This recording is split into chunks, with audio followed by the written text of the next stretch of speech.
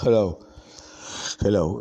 Today's topic about we must to re-record about a topic that we have been recorded um, during the month to contrast the progress.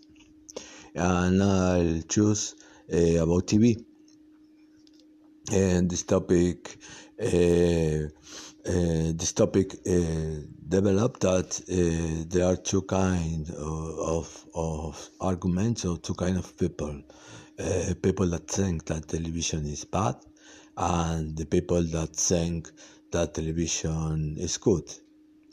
People that think that television is bad um, was very famous, and it has, and there are examples in presidents and good leaders, as Ben Gurion, for example, in Israel, that had forbidden the television for a good period of time, and he used to sustain the television promote or promote that people rest in home doing nothing, sat in front of television, sit in front of television, and do not practice physical exercises, do not take books, and do not think for himself, because televisions give to you all the things maiden, like performance it. You have you lost your power of imagination, because you can see what is written by the script for a book. So they consider the television as a bad influence.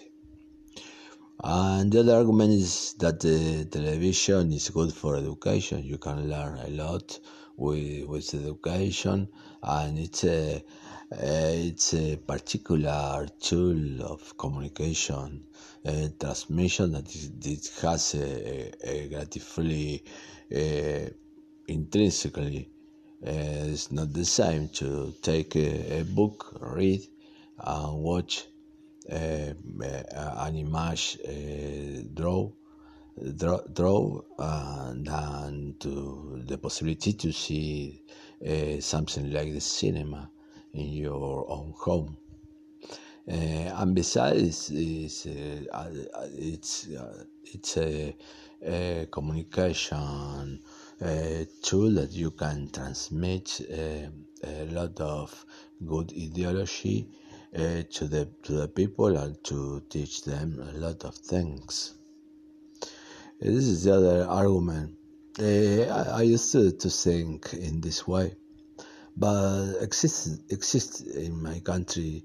I have listened another third argument, that knowing these two arguments, consider that the television is bad, because globally, in general terms, it's bad. The influence is negative, the balance is negative. And these people consider this about the television, the cinema also. Well, thank you. Until tomorrow.